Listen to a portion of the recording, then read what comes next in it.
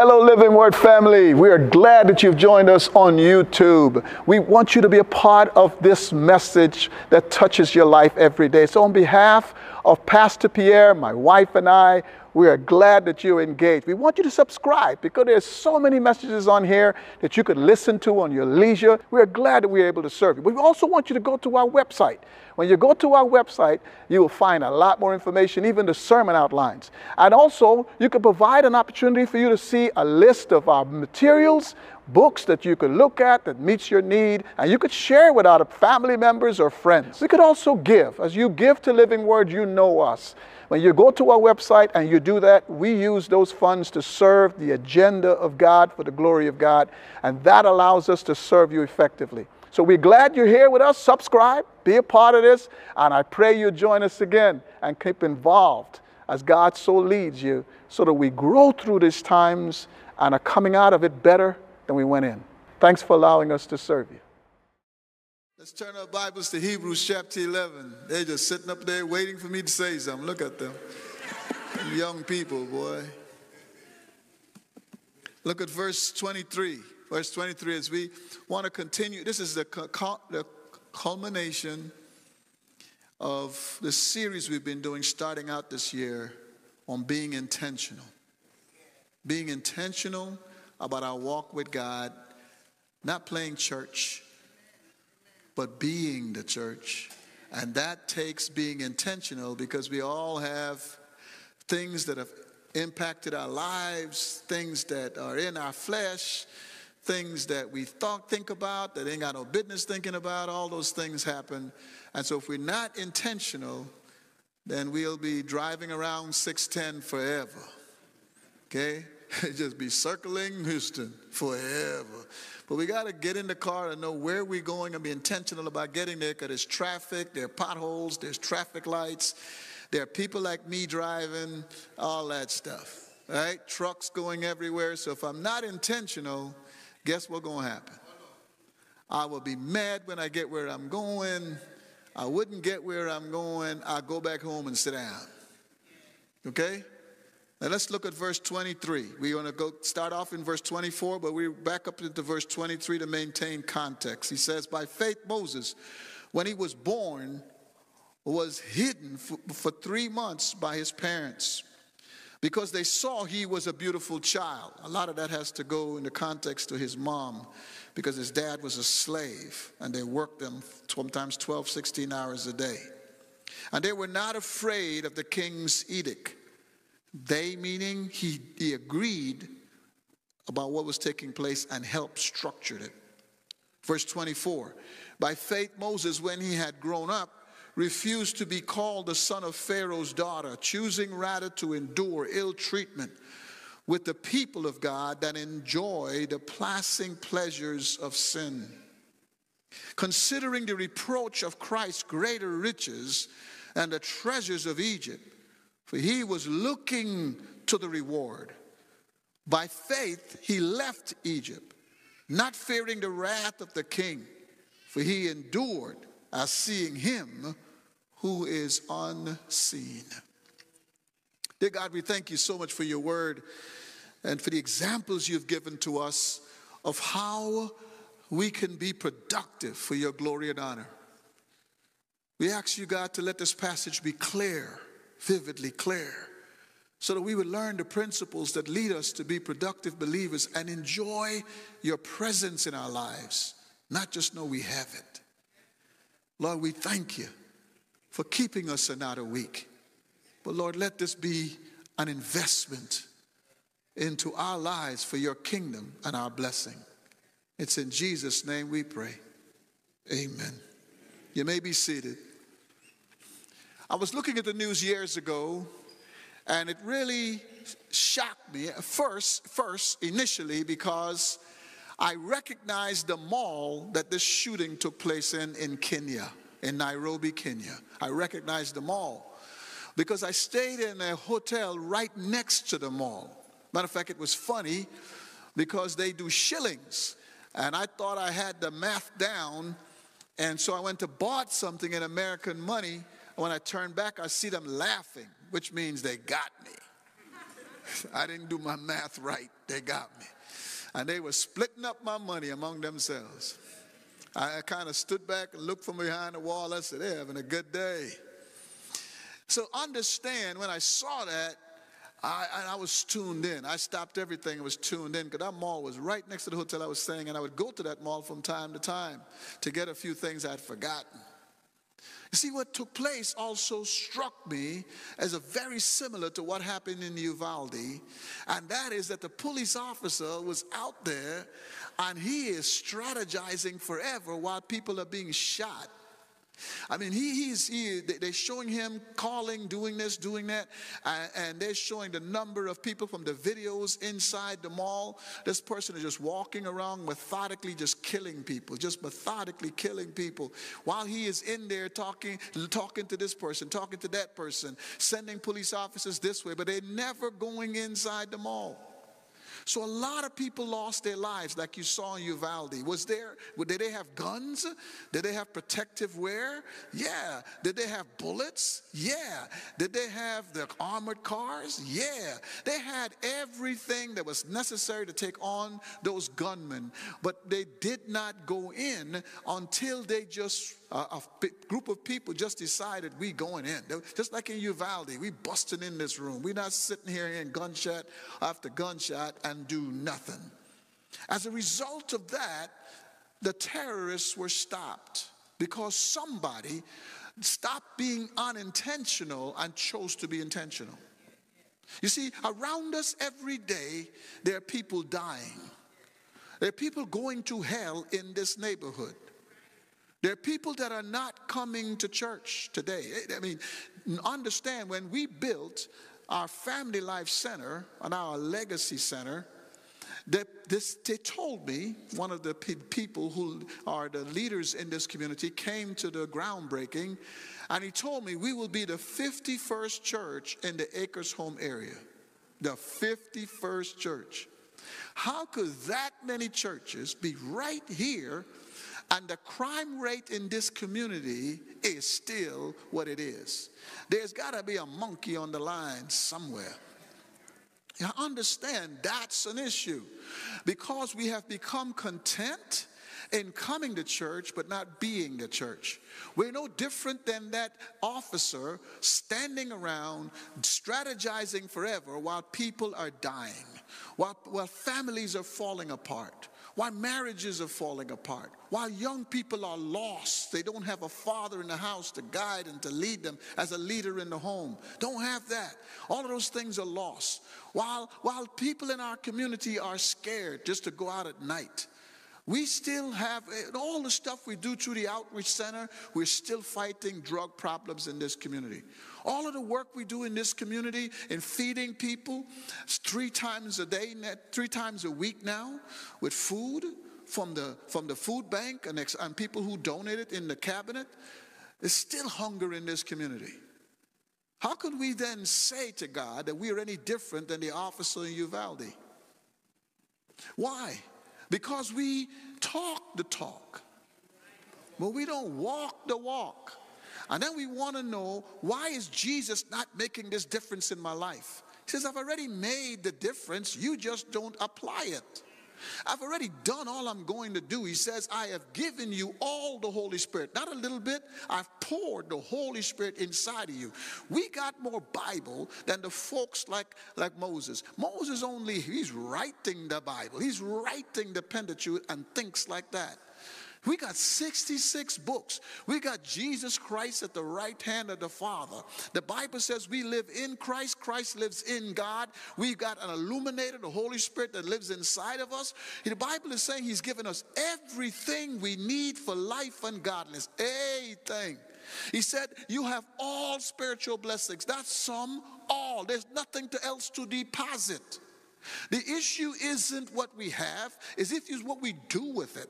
That's the issue. And that's when we experience God powerful. That's when we see change. That's when we see God become this living organism that changes and makes a difference. How could God make a difference with 12 men over the entire world, and he can't make a difference in the same manner with all these churches all over America? And we are not even under persecution. You go to Iraq, you get your head cut off. You go to some places in Turkey, you get your head cut off. You could be in the wrong part of Nigeria and get yourself shot going to church. We are able to come and we're able to go. We got heat, air conditioning. We got cushion seats. I go to Nigeria, they got them plastic seats that you get out of Walmart. And them folks sit there for 3 hours. I mean, they sing for 2. I'm serious. They sing for 2 hours and then they tell me it's time to preach. I'm going, no, I'm tired. What are you talking about? Time to preach. I look at the preacher, he said, you tired? I said, no, I didn't know y'all had 4 different groups going to dance before I get up. I danced at the first 2 and the third one thinking that was the last one. I'm from America. We baseball, 3 strikes. I'm thinking that this thing is done. Then y'all had the little kids to dance. Then you had the young kids to dance. Y'all had all these groups. So by the time the third group, I'm trying to catch my breath. And then everybody's dancing and singing. And folks, you think the dance group is the only group in the persons that, folks start dancing. And then don't let the people get excited. The preacher come down from the pulpit and they start doing their thing. And I'm standing up there looking real American, trying to dance, and everybody's laughing at me like, you don't even have the cultural dances. You don't even know nothing. And we come and we have all of this. We got cushion seats, air conditioning, heat. They ain't got no air conditioning in church. They open up the windows. That's what they have. And they don't I'm thinking, man, after 4 hours, they're going home. No, they in the churchyard. I see some African folk here. They're in the churchyard. Their babies sitting on the stuff they take off their back.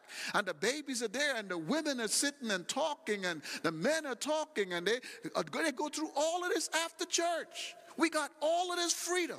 We get to come and go. And where does our faith show our confidence in God? That God, we confidently walk with God. We confidently serve God. COVID come and our confidence went out the door. We can't believe God the same way because it's not a lack of God. It is not a lack of God. It's a lack of us putting God to do what he promises he will do.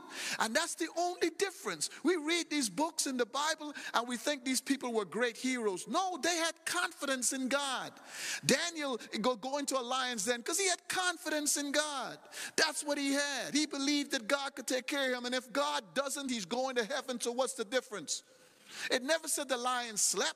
You know, when they threw the people that accused him into the lion's den, they were dead before they hit the ground. That tells you how hungry those lions were. Could you imagine sitting there and having lions as big and massive as they are, moving around you all night, growling, going on, and you still believe in Jesus? Come on now. I know some of y'all be scratching up the walls trying to get out of there. Daniel waited, and as a result of that, he saved the nation. He saved the nation. He chose to do that for God, and he changed the culture of politics in that country.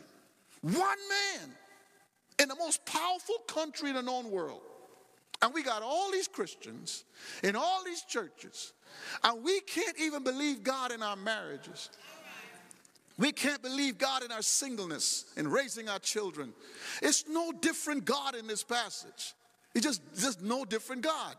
And that's why I'm saying in this year we have to be more productive. Whether people come back or not, that's fine. Let's take who we got and make a difference.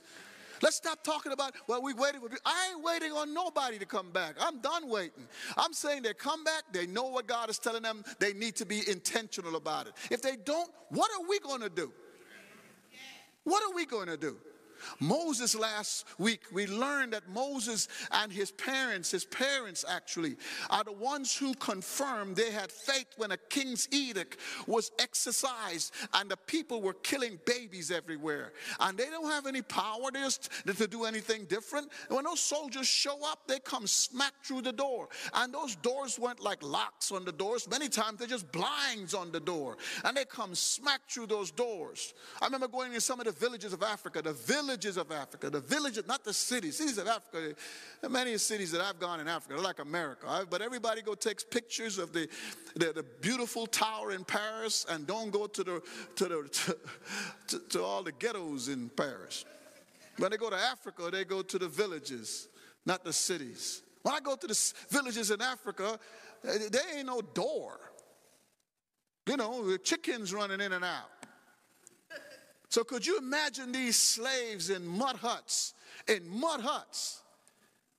and these soldiers just coming in, grabbing their kids and throwing them in the Nile, killing them. And in spite of that kind of power, these folks confirmed they had faith in God by the way they acted. Here's a second thing we find in this passage. That kind of faith went down to their child, Moses. It starts off with the parents, goes to their child. That's one of the things that you have to understand. However you function becomes a legacy. However you operate becomes a legacy, because kids don't listen to what you say. Kids listen to how you live. That's what they listen to. And if you don't change it, they repeat it. And then you're going to be fussing at them, and they're going to look at you like, what?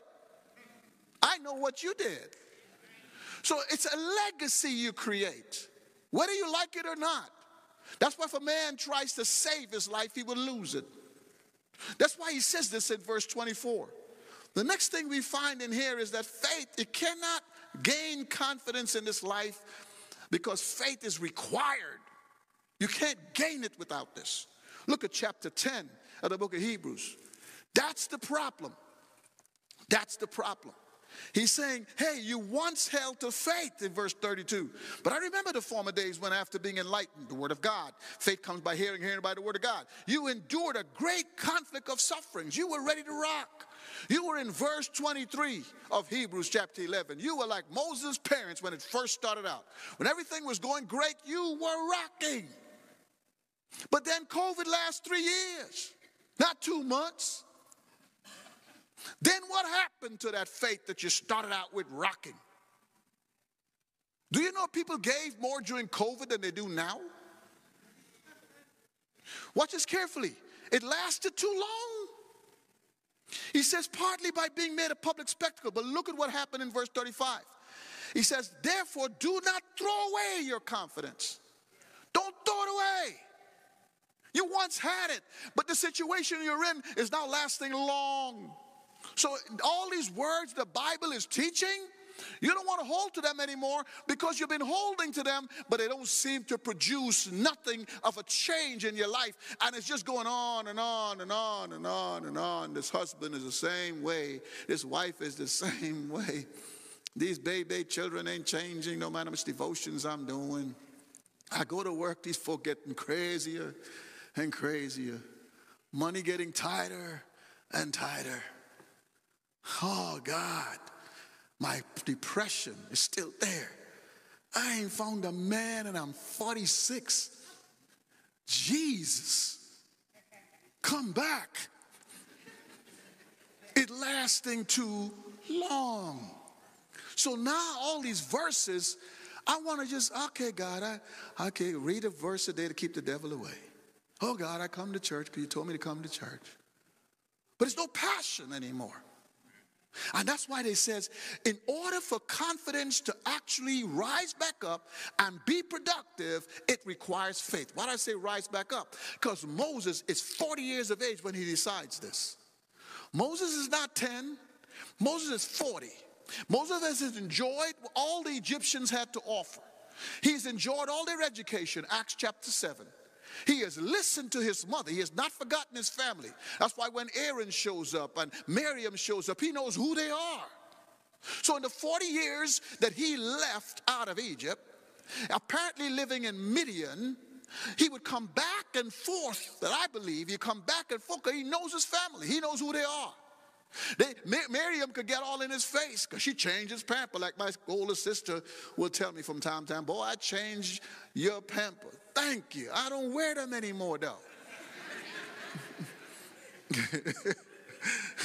I don't wear them, okay? I don't wear them no more. So stop trying to tell me to be my mama. You ain't my mama. So Miriam was trying to be mama, telling Moses who he gonna marry. Because they knew him. Moses lived for 40 years being Moses, but he couldn't keep doing it. He couldn't keep doing it. And what changed him is something that made him make decisions. He had to come to decision because faith is required in order for confidence to be maintained.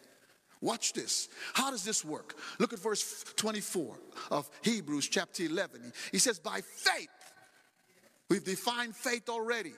Faith is not something popping out of the skies. I get frustrated when people say, oh, I have faith that God is going to give me this car. He never said that in a verse. Okay, you all end up with a bill, insurance, and if it's pre-owned, you end up with a used car. Because he didn't say that in any verse. Faith comes by hearing. What's the word comes? Comes by hearing, and hearing by the word of God. In other words, it's deposited and ready for use. But you got to be able to apply it before faith works. James chapter 2. We talked about it. Faith works when you go to work with it. If you don't apply God's word, we don't have faith. We just had that it come. That's it. So people say, I got faith. Where's the verse?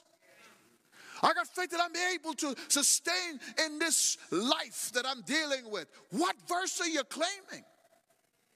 What verse are you believing in? And what verse are you acting on? That's the difference here. Do these people who are backing up in chapter 10 have verses? He's saying they do, but they're throwing it away. They close their Bible and only do come to church. They were even forgot coming to church. Look at verse 25. They didn't want to come to church. He says, not forsaking the assembling together as a habit of some. Not coming to church will become a habit. That's why it's hard to come back. It's a habit. He's telling you it is. So he's saying to us, they even quit going to church because the struggles in life, the pain of life was just too much.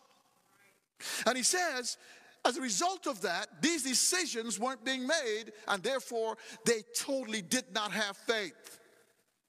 And therefore they were going to destruction. Look at chapter 10.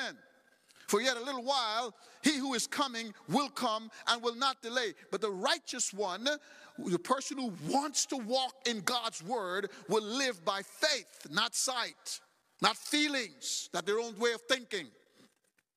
If they shrink back, my soul has no pleasure in them. Is God merciful and will keep trying to take care of his kids? Yes. But would God find pleasure in them? No. Look at what he says. But we are not of those who shrink back to what? Destruction. So we think we have an option here, but we don't. God doesn't find pleasure when he's done his job of depositing the Holy Spirit to illuminate the Bible, the Holy Spirit to guide us into truth, the Holy Spirit to remind us of what the Bible is saying, and he's given us everything we need for life and godliness, and we are not doing anything with it. We're just throwing it away. Anytime a marriage gets tense, we just throw it away. And we go to our feelings. This is what I think.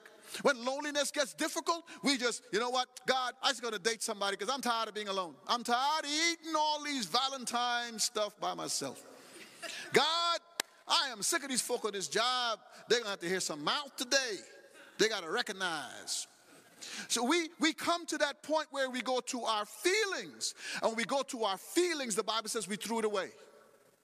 We threw it away just like trash. That's what he's saying. Moses had to decide to do these things, these different things we're going to talk about, these 4 things we're going to talk about. Moses had to decide to do that, or if he didn't, Moses would have become prince, enjoyed everything that there was to enjoy, but he would have never been Moses. Never been Moses. God would have had to find a different leader. Watch this carefully. The first thing Moses decided is, I'm going to put the word of God to work by faith. I had to put the word of God to work. Not being a general of the army. Not being my strategic knowledge of all the scientific things the Egyptians would teach me. And the strategies of war. That's why the spies were sent in. Moses was trying to put together a strategy of war. None of those things. I decide to do God. Period. Here's the next thing. He said, when I was full grown, you got to take your spiritual growth seriously. Or the word doesn't make any sense. Come on, folks. How many times our mama and daddy told us stuff and it didn't make no sense? Right? But then we grew up and we went, oh, wow. I wish I had taken them serious way back. I may not have made all these mistakes I made if I just listened to them. My dad literally sat me down when I was in college and he said, son, listen to me. I want you to learn Spanish. Go learn Spanish. I made it all the way to the Spanish college. I literally got to the door. Somebody distracted me. And guess who Pierre goes and marries? An Argentinian. What does she speak? There you go. If I had listened to my daddy, I would have known Spanish. Guess how many people live in this community that are Spanish-speaking people? Lots in Acres Home. Even though my dad couldn't see that, God must have put it on his heart, told me to go learn Spanish, and this dude said, no. What am I learning Spanish for? I'm 19 years of age, all black and got my afro going and, you know, all Afrocentric, and I ain't learned Spanish. So when I grow up, I go, man, I wish I had listened to my dad. Growing spiritually. That's why there's life app classes, applying the word of God, listening to somebody tell us, hey, this is how it worked for me. Oh, this is a mistake I made when I didn't pick up the Bible and did this. I could learn from somebody else. And when I'm learning from someone else and I'm getting the chance to apply God's word, because now I get it and I started to grow up in Christ, guess what happens? It now makes sense what Moses' mother was teaching him.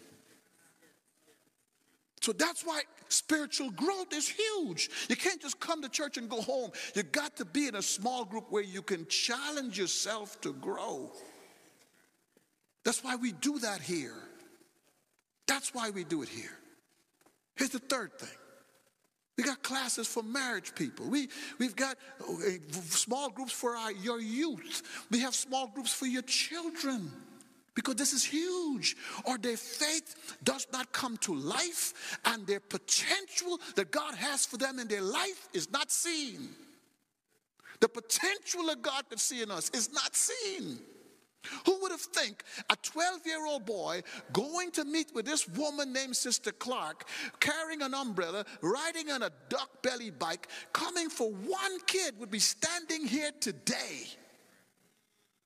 Who would think this Sister Clark that nobody knows about, a senior woman that would come to church where no matter if I came, if everybody else came or just me alone. And eventually after a few weeks it was just me alone because my mama made me go. It's not like, oh, Paul was called to ministry at the age of 12, so he felt led to go to church. And no. My mother took me home. I liked being the first person to get the meal because she had to get me back to church. So I was well taken care of. She made sure I had fresh clothes. She gave me food to eat. I said, okay, son, now you're ready. Go take a nap. And I used to hate that. Go take a nap in your underwear because I don't want you in your church clothes. I used to hate that. I'm in my room in my underwear sleeping because I can't wear my church clothes to bed. Then you got to put on your church clothes. She takes me. She gets me. She'll tell me where to walk. I go to church, and I'm sitting there waiting on Sister Clark because of my mother. Then it became something I want to do. When I became 13, going on 14, I now want to learn this. But it took the time to grow. Here's the third thing we find. He says, called the son of Pharaoh. We have to make an active, strategic choice. It is not something that's going to come by osmosis. It is not, folks. You will be in the same place spiritually. You would be in the same place mentally. You would be in the same place in your experience of God if there's not a decision to make and you make it. As long as you put off the decision, you've made a decision not to do it. That's literally how I see it. I told you, raise my kids on that. Delayed obedience is the first step to disobedience. You can't say, God, I'm getting to it. You just told God you're not. That's what he's saying here. Look at this carefully. Watch the words. Call the son of Pharaoh's daughter. Call the son of Pharaoh's daughter. There's two things attached to that. Number one, Moses says, I reject what you're asking me to become. I reject it. Some of you young people haven't rejected that nice life.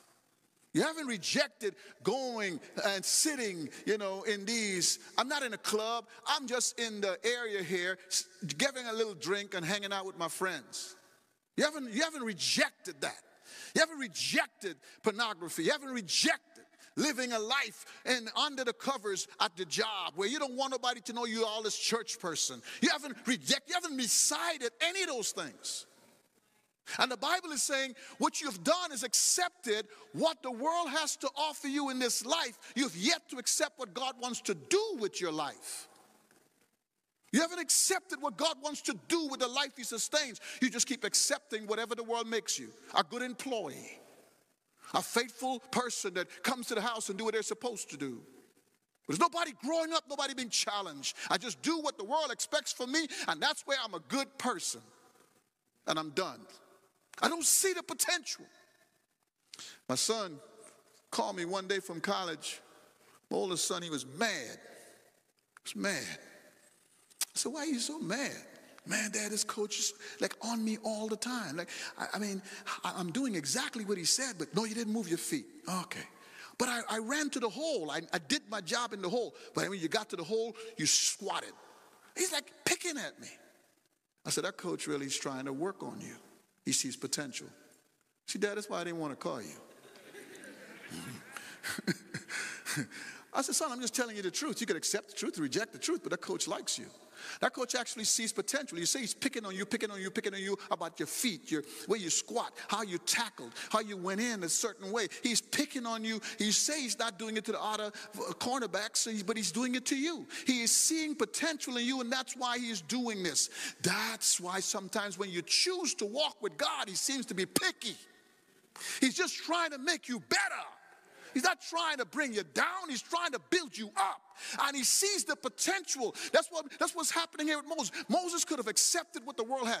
Great education, a general in the military, had all the luxuries that was available to him in Egypt, in Pharaoh's house. He could have all that is available. He could command people. He was like a person who was next in line. He could have gotten all of that. But he says, I reject it. I come to a decision in my life when I now could understand what my mama's talking about, when I'm now grown enough to see what's going on, and I said, that's not the life for me. It's a decision. Nowhere here it said, and Moses liked it. No, the next verse is going to say, he had to accept that this is going to be rough. It was terrible. When I describe it for you, Moses went from luxury and pleasures to horrible 40 years. And he understood what it looked like when he made the choice. Because he was following faith. Watch this carefully. I get people, when people tripping, people say stuff. I say, man, y'all tripping. You ever seen heaven? You ever seen a description of heaven? And Jesus came down here and lived as a carpenter's son? You ever see the contrast? Go read places like Revelation that describes heaven. Let him talk to you about heaven. And then look at his life on earth and see the decision he made for you. So it's not like he's asking you to do something he didn't himself do for you. So how in the world could you sit back and say, man, I got to throw away all this stuff because of Jesus? Jesus threw away everything because of you.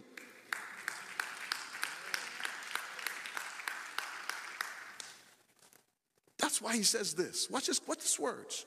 He says, I reject being called Pharaoh's son. That don't make no sense. No sense. I reject it. It's a willful decision based on his deep convictions. And he's going, what I like about this, he says, and I rejected to be called the son of Pharaoh. Well, what he's literally saying here is, I'm going to verbalize and keep reminding myself that I am not going to be in that palace anymore. I got to keep telling myself this, because if I don't keep telling myself this, guess what I'm going to do? Go right back. So I say this to people all the time. If you decide, it's like standing, we were in the backwoods of Kenya, and the Kenya roads aren't the best when you're going from one city to the next. They're just not.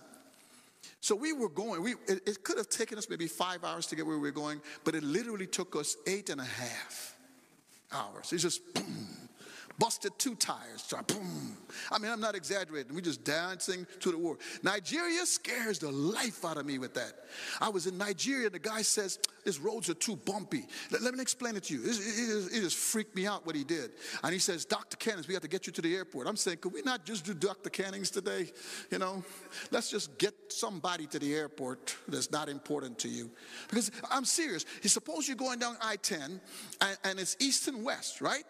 But you decided going into town on I-10 on east is too bumpy. So you cross the medium. And with traffic going west, you're still going east. That was Nigeria. And then he decided to go at 90 miles an hour. I mean, somebody asked him to stop, and he went out and he puked everywhere on the side of the street. He said, I can't handle this. I'll never forget the day when we are coming to the top of the mountain. And when we passed the top of the mountain, there was an oil tanker that passed us. And I'm going, God, just suppose he decided to cross over. We were head on at 90 miles an hour. That was scary. I'm serious. I said, next time I go to the airport, what's your name again? Lord have mercy. I never felt so happy to be at the airport. I'm serious. Nigeria, I know y'all can get mad at me. They could do that. They cross the medium and go on the other side. And traffic lights is like New York. I don't believe in no traffic light.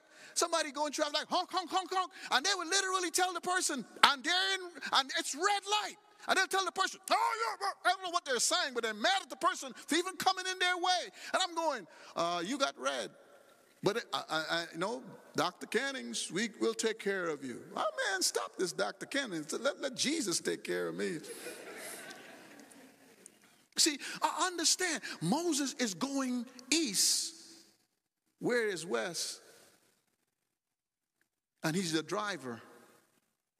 And he's saying, hey, I'm going to verbalize that I don't care to be your son.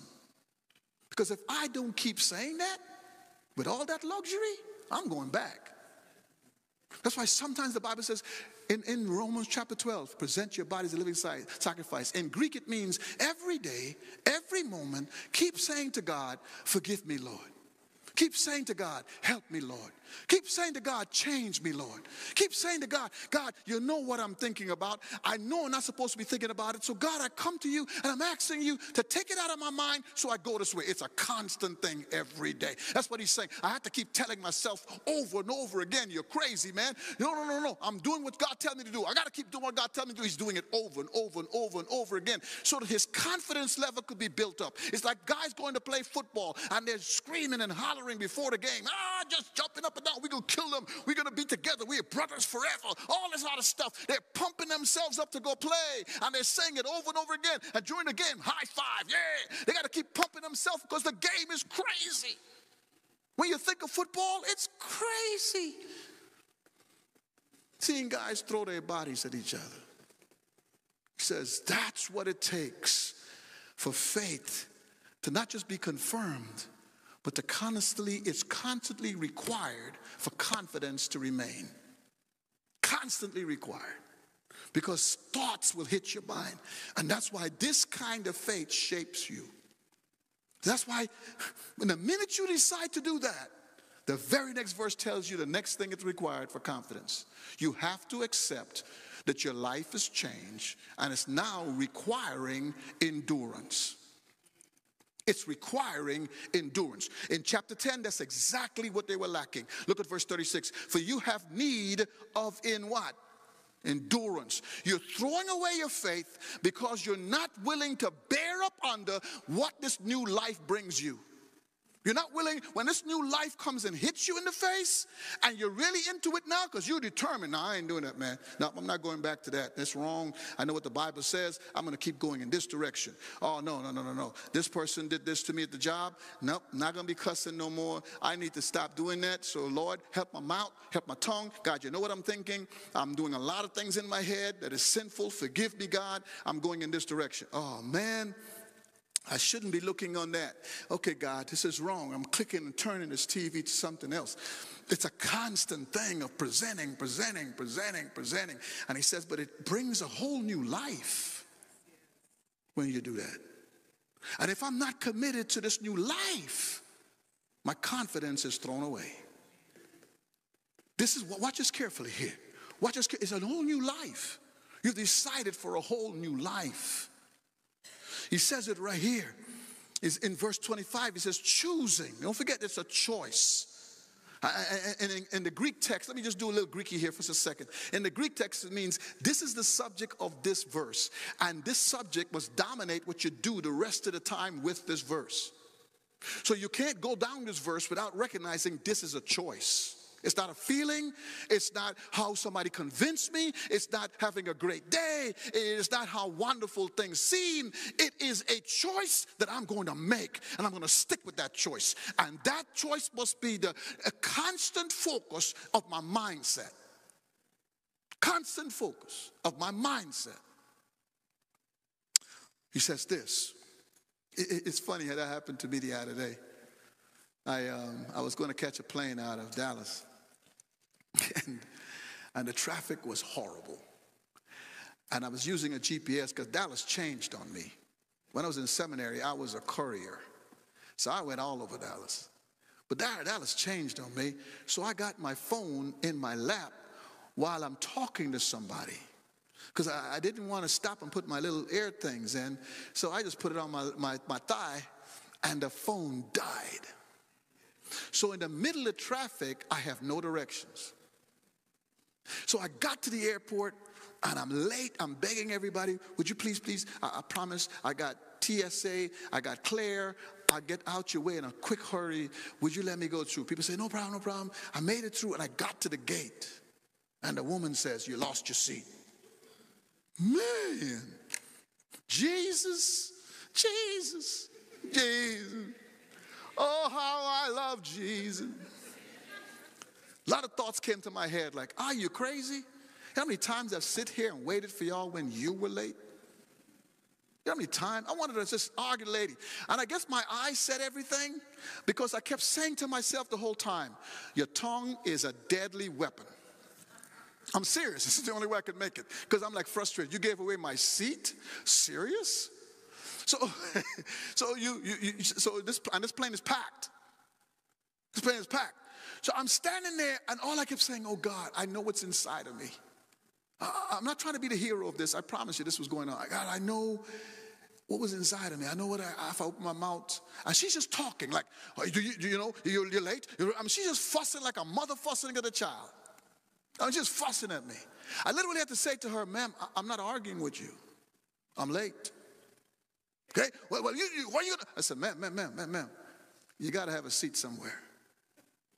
Oh, we got to close these doors. I said, ma'am, you got 10 minutes. I need to get this plane. I got to go to some place. I'm landing, going someplace. He says, oh, she's just going on. I said, ma'am, I said it before. I'm not arguing with you. Because that's the only thing I could have done. If I started talking, Lord, sweet Jesus. Oh, how I love your name. Because I wanted to tell her, hey, ma'am, I've sat at this airport and waited on y'all. Not weather, not mechanical problems with some of them time. I've waited on y'all. Y'all just late. Y'all not the best airline for being on time. United is not. Okay? Southwest, God bless you. So at the end of the day, ma'am, but I couldn't open my mouth. That's why he's saying it's a choice. It's a choice you have to keep making because we are still human when faith is in us. It doesn't stop us from being human. So there's always a choice. And how did I have your word? And I know me, I got to keep making a choice. And that choice is what gives me confidence. So I look at her and I said to her, I'm 1K. You're 1K? Okay. Well, you can have a middle seat in the back. No problems. It's flying the same way. That's all I could remember was, I'm 1K, ma'am. Oh, you're 1K. Sir. Okay, no problem, sir. We'll get you a seat. When I got in there was extra seats. I wanted to turn back and say, okay.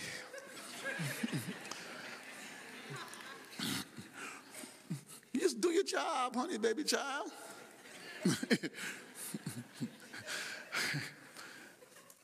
I went and I sat in the middle, looking at the person who was in my seat.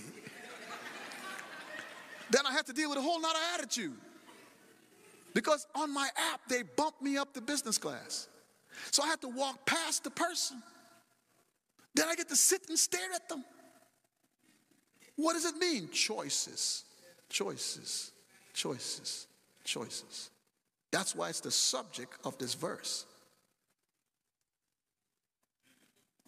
I see them eating my meal. Okay, make the choice to keep preaching. In verse 25, it says, choosing rather to endure ill treatment. Ill treatment. It may take you back into a marriage you don't want to be in. It may take you back into a job you don't want to be in. It may take you back into an office environment that is hostile, like in the days of Daniel. It may take you back into a family that's bay-bay. It may take you back into a situation where you are around your friends that drink and you're trying to stop drinking. It may take you back into a place that you don't want to be in. But is the choice make you drive you back by, because the word of God does it, then the Bible is saying you have to accept ill treatment, and that's why it requires endurance. When God so loved the world, he gave his only begotten son. Ill treatment, ill treatment, ill treatment, ill treatment, ill treatment, ill treatment, all the way to the cross, ill treatment. But it brought the will of God. It exposed it. Moses left wealth and riches to go live in Midian. You ever studied Midian? He left running a nation to take care of sheep. Sheep. Guess how long it lasts? 40 years. So sometimes you're back in the situation and God changes nothing. And God is saying you can't get out. This is the job. You got too many bills, Gomi G. You know you can't go find another job right now. You need that health insurance with a health issue I let be in your life. So since you have this health issue, you can't go changing insurances. You're stuck like Chuck. You got to come to this job and listen to these people and smile at your boss that you know is unfair. And deal with all of that stuff and then I'm going to tell you what to do in it. I'm going to tell you to love your enemies. I'm going to tell you to pray for those who despitefully use you. I'm going to literally make you so vulnerable on this job or in this marriage. I'm going to tell you to love. Like Hosea, love your wife while she was a prostitute. Love her. God, I may tell you all these verses that you now chose, that you're going to willfully choose to go do over and over again. You're going to choose to go do it. But the more you keep choosing verses, the more I seem to put you in mess. That's why it requires confidence that God is able to do exceedingly abundantly all you can ever access or think, because it requires it simply because the verses may put you into deeper and deeper and deeper and deeper and deeper and deeper situations just because God is saying do that. Think about it for a minute, folks. Suppose you're on a job with a boss that is unfair. And you know they're unfair. You know they keep looking over you. You know they're not dealing with you. But when you go to the job, the Bible is saying respect your boss. And I could give you the verse. Colossians chapter 3, verse 22, verse 26. Even when you know they're unfair, because I will bless you, they don't. So now you're walking into this job, and the Bible is literally telling you to respect them. The Bible is not saying respect them to do dishonest things, but respect them in the sense that they're your boss. And you got to go in there and follow that verse to the T. And you can't make the boss do anything. You can't change the job in any kind of way. You can't fix any situation. All you can do is obey the Bible. That's why he's saying the minute you choose to walk by faith and you're intentional about it, you have to decide that I'm going to bear up under whatever that brings and do whatever God says. And he says that's what shapes you, empowers you, and bring me out of you. Because that's what leads me to fight for you. You start looking back at everybody. That's what God used, and he fought for them. Daniel, lions then, vulnerable. fought for him. Go back, Joseph, vulnerable, 12 years. 12 years in jail for something he didn't even do. Fought for him. Because when the word of God takes you to places you don't want to go, God will bring you out of places to take you to places you would have never gone. Because he makes you what you have the potential to be. Understand that, folks. Faith will drive you to endurance, to bear up under it. To bear up under it. The story was told of a soldier who, he was wounded pretty bad. And he looked at his buddies and he said, if y'all keep carrying me, we're going to all die. There's just way too many bullets flying. I know y'all love me, but you got to leave me here. The guys, oh man, no. They squat down, they fighting their way, trying to get to the medic. Because the medic, they can't get to the medic. This is a true story. And they can't get to the medic. So they squat down and they fighting, they're shooting. And they're saying, and they keep saying, let me die. Let me die. And the guy can say, no, man, no, we fighting. And they're fighting. Boom, one of his buddies got taken out. Didn't I say, let me die? So the man is left there.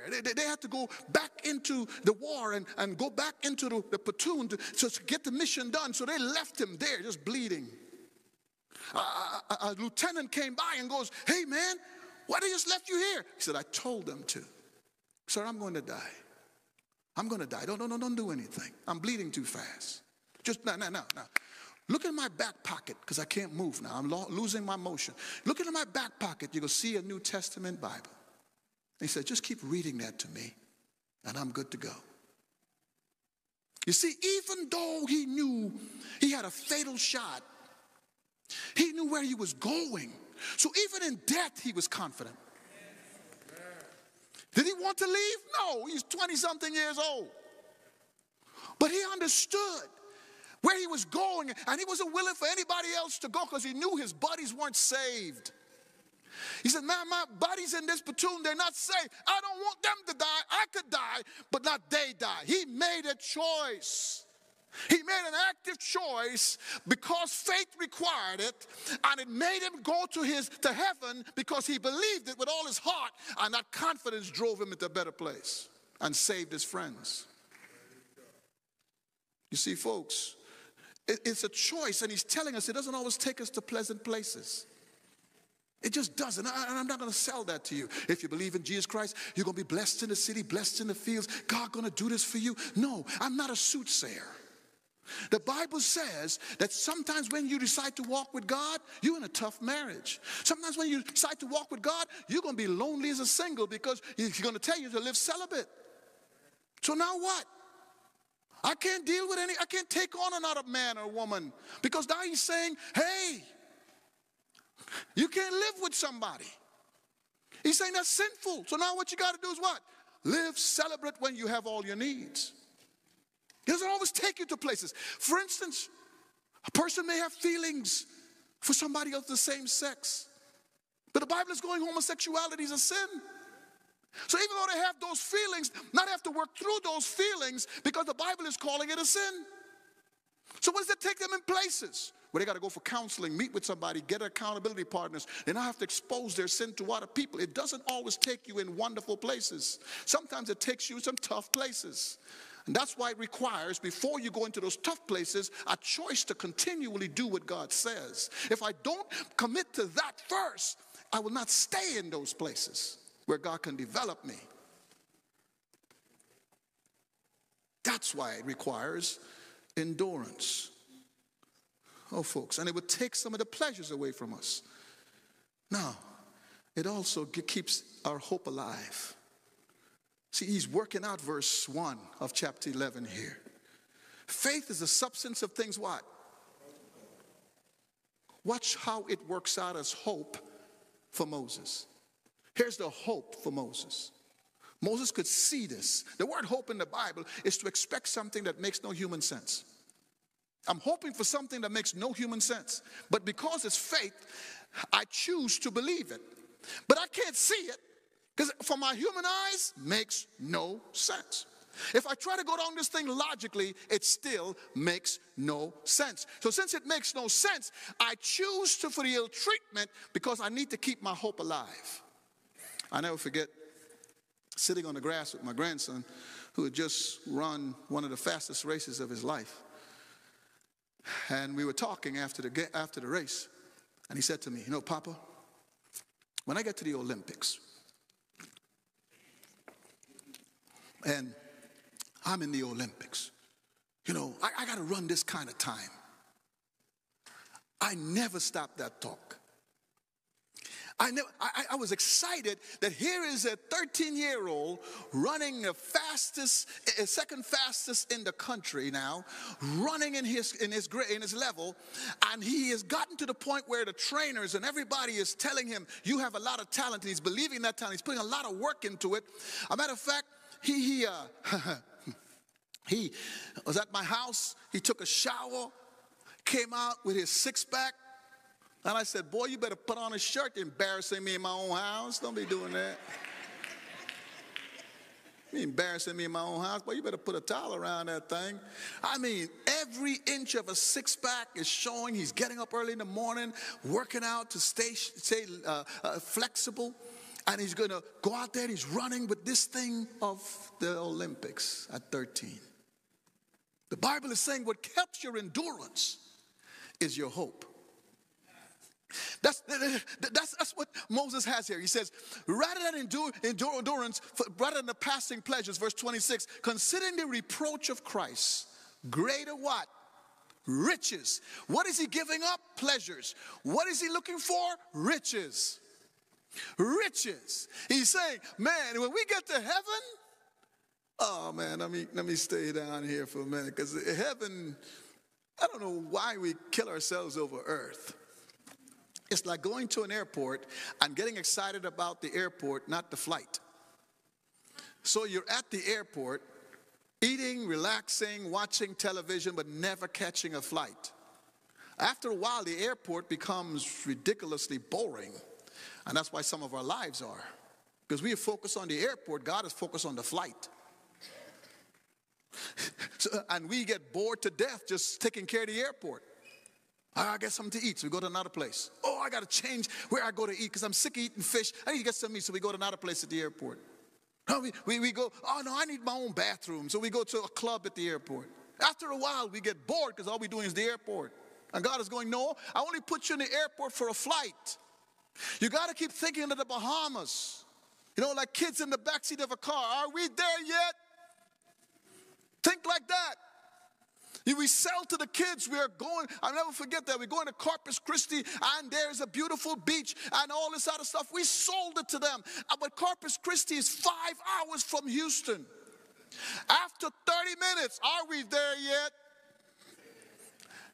I said, I'm still selling it. Oh, don't worry about it. It's a long trip, but don't worry about it. We're going to go to the beach. We're going to stay as long as we want. We got the tubes. We got all this other stuff. We're going to have a great time. 30 minutes later, are we there yet? What made them endure that back seat when I started realizing it? In the back seat, when you're a little kid, you only see the back of the seat. That's why they fight over the window. It's like, get me out of jail. I didn't realize it until my wife told me. Do you know what a back seat is like for a kid? All they see is a back seat. Is why they fight over the window, because they want to see something. Like I'm in jail for a long time. But the hope of being on the beach. So I arranged it so that when we arrived, we could go straight to the beach, to the hotel later. And they bust out the car like I locked them up for 5 hours. They bust out. And kids on water. Oh my gosh. Hey, it's time to go in. Look at your fingers. They're all swizzled up. That's okay. I wanted to lie to them and say, you're going to die. That's why it's swizzling up. But I couldn't do it. We got to go get something to eat. And not until they were starving. And then when they finished eating, guess what they wanted to do? At night, back to the water. The reason why they kept functioning like that is why, in spite of enduring 5 hours in a back seat, because their father says, use the restroom before we leave. Guess what? Hope. That's what Moses is saying. I'm out here for 40 years taking care of these people's sheep. When I had people serving me, and bringing some lamb chops to me when I asked him. And I'm out here in Midian. And Midian is a lot of black people. So Moses is around, it's a place of dark-skinned people. Moses is here, and that's why Moses ended up marrying Keturah. She was a dark-skinned woman. Because he was at 40 years right there. So he's there, and he's taking care of sheep. It's not the pleasures he's accustomed to, the servants he's accustomed to. He don't have somebody taking off his armor, parking his horse, taking care of his chariot, putting it back together. None of that stuff. He's out you know what it's like to take care of sheep? You're out in the wilderness, going from grass place to grass place to grass place to grass place to grass place. That's where he's going. Over and over and over again. That's why they didn't like shepherds. They stunk. They didn't take baths for days. And then they used their clothes to take care of the sheep's nose and take stuff off the sheep. So by the time they come in, they stink. That's why when you see Joseph's brothers with the Egyptians, they're in one side of the room, Joseph is at another side, and the Egyptians couldn't stand them. They're in a whole nother side. Moses was like that, coming from a place where people gave him baths. A place where he was served. And he's out there for 40 years. Now, Moses says, when I'm out there, I keep thinking, Jesus is going to come back. I ain't going to be here forever. I'm not going to stay here forever. That's what he's thinking the whole time. He says, I'm looking for the reward. I'm looking for it. My mama told me about it. I believe it. I'm looking for it. That's why the Bible says in Hebrews chapter 11 verse 6, without faith it's impossible to please God. You could read the Bible, but you don't act on it. You're not pleasing God. He's finding no pleasure in you. He says, for he who comes to God must believe that he is, must make a choice.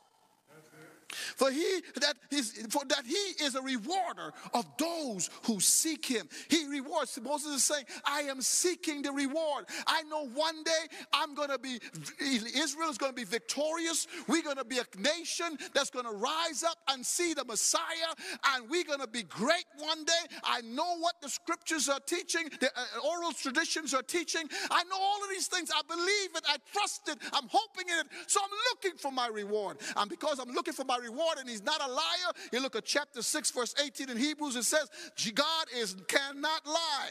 He says, so that my unchangeable things in which it is impossible for God to lie. So I know God can't lie. So I know what he's saying is true. Since I know what he's saying is true, I don't care what I'm going through. I'm looking for the reward. I am looking for the Olympics and a gold medal. So if I got to stretch, if I got to run, if I got to do all these things, I'll endure all those things because I expect a gold medal. That's what keeps my faith going. That's why faith is a substance of what I hope for. I'm looking for Christ. Folks, do you realize when we get to heaven, it's all about what we did on earth? There's no purgatory. There's no purgatory. If you come to Bible study and study Revelation, we'll tell you about those rewards. You would have a crown of life for those who choose to endure ill treatment for the work of God. He says, because you chose to keep going to that same crazy job, stay in your marriage and do what I tell you to do, and keep loving on your husband, loving on your wife, where you don't feel like it, and you keep doing it. Because you went to that job, no matter what's going through, and you did what you were supposed to do. I saw that, so I'm going to give you a crown of life. And because you're an overcomer, you're going to share the throne with me. Because you choose to live righteous throughout all of it, I will give you a crown of righteousness. I'll put on a white gown. That's why he says in heaven, it will be very, very obvious who walked with God and who didn't. There's no hiding of it. Can't go in a corner. It is obvious. Oh, folks, when you take that away, you're just stuck in the airport, wondering, why am I here? What am I doing here? Been in this marriage forever. Same person, doing the same stuff. Get up in the morning going, oh gosh, she's still alive. Oh, Jesus, help me, Lord. Oh, Lord, is he breathing? Finger by the nose. Yep, he's living. Go to the job. Same wicked people showing up. God, when you tell me the wicked will wither away, when they gonna wither? They ain't withering. They're growing strong up in here. Lord, you say if you give, I'll be blessed. I'm still struggling financially. I'm barely making it, Lord. I would love to get me a new car. I'd love to put on some new shoes. Especially when I went to my friend's house and she don't even go to church and she got 50 of them. How fair is that, God? She got weave upon weave and I could barely get one out of Walmart. Look at her kids, God, and she living this life, got all these men doing all this stuff. Look at her life. She got a color for every nail, ring on every finger, and I'm hoping for the day of God. God is saying, you throw away your confidence. If in your faith, you're not accepting endurance, and you turn off the light, that it's not in the end of the tunnel, it's all the way through the tunnel. If you walk in the light as he's in the light, you would have fellowship with one another, and the blood of Jesus Christ will cleanse you from all sins. Moses walked around for 40 years looking for the redemption of Israel. He was looking. That's why Moses killed the Egyptian. Moses thought this is the time. Moses didn't leave because he was afraid. The Bible says, oh yeah, you go back to Exodus, he left because he was afraid. No.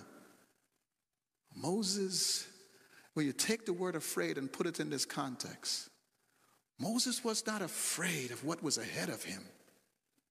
And therefore he wasn't afraid what the king could do to him. Because Moses believed that he is the deliverer. That's why he killed him. You see, many of you would be afraid. Man, if I keep doing this in this marriage, this person can take advantage of me. I'm doing all this stuff. The Bible says, no, you sanctify your home and sanctify your kids, 1 Corinthians 7. You keep trying to do the thing, you mess up your kids and you mess up your marriage. And you are messed up because you choose not to endure when you know the scriptures say. Yeah, you got this man or this woman because you're following your pleasures. He says, what does that lead to? Sexual diseases. Now you got to disclose that to somebody you really fall in love with and want to get married to. And you got to tell them and they may leave. On hearing that, then what? See? Because I didn't accept what loneliness may mean once I decide to walk with God.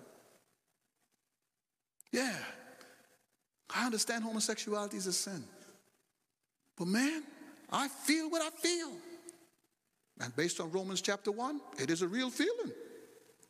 Romans chapter 1 doesn't say it's not a feeling. It said it is a feeling. I'll turn you over to it. That's why I see more and more and more and more people having it. I feel it. When somebody comes to me and says, you feel it? I know you feel it. But I feel like hitting you in the head right now, but it's not legal. And it's not biblical. So, we both got to manage our feelings. You have to give up the pleasures of this life many times for the call of God. And when you do that, you keep your hope alive that God, I wouldn't have this feeling one day. And Lord, you will help me to live the way you want me to live and you will bless me. Who would have think that Moses would come back from Midian as a shepherd and be able to lead people? Who would think? But because his confidence proved to be true, when he talked about a stick over the Red Sea, he would raise it. Think of how nonsensical that is. A stick over the Red Sea with 2 million people fussing at you at the same time, and you still put it there. Why? His confidence was firm. Abraham, go kill your son. Man, my wife was 75 when she had this boy. I'll go kill him. His confidence was strong. Joshua, put your foot in the water for the Jordan opens up. Yes, Lord, because his confidence was strong. Walk around a wall and blow a trumpet. Really? Really? Blow a trumpet with these valiant warriors behind there? Really, God? No. How many times, God? His confidence was sure. The best person is Jesus. I'm going to die on the cross because on the third day, my daddy told me, I'll raise from the dead. You can stab me, beat me, put nails in my hands, crown of thorns on my head, bust up my back, do what you want to do. You can't kill the person inside. Because my daddy said I'm getting up on the third day, I look forward to the day I'm with my daddy. And that's why on the cross, he could say, Father, forgive them, for they know not what they do. I'll see you in paradise, because that's where we going, because my daddy told me so. That's the reason why Jesus Christ could function with so much confidence. When you look at his situation, it makes no sense. He's in his underwear, dying on a cross. What confidence you need to have in the God that let you have that? Has God let you go through that and you still believe in him? Oh yes, I believe in my daddy. I must be about my father's business. The only time he cried out is when his daddy turned his back on him. Oh, Father, don't do that. Don't do that. But then he remembered, on the third day, I wouldn't have to worry about him leaving me no more. Forever and forever and forever, I will be with him. Folks, the only way to experience the confidence of God is to intentionally do what he says, no matter what it costs.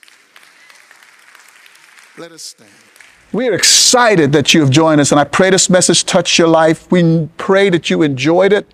We pray that it impacted your heart, and we hope that you would subscribe and continue to grow with all the messages that are here. You can find a sermon outline. So we're glad you enjoyed it. Look forward to you coming back so we grow together. Thank you for blessing us and for blessing your life by allowing us to serve you.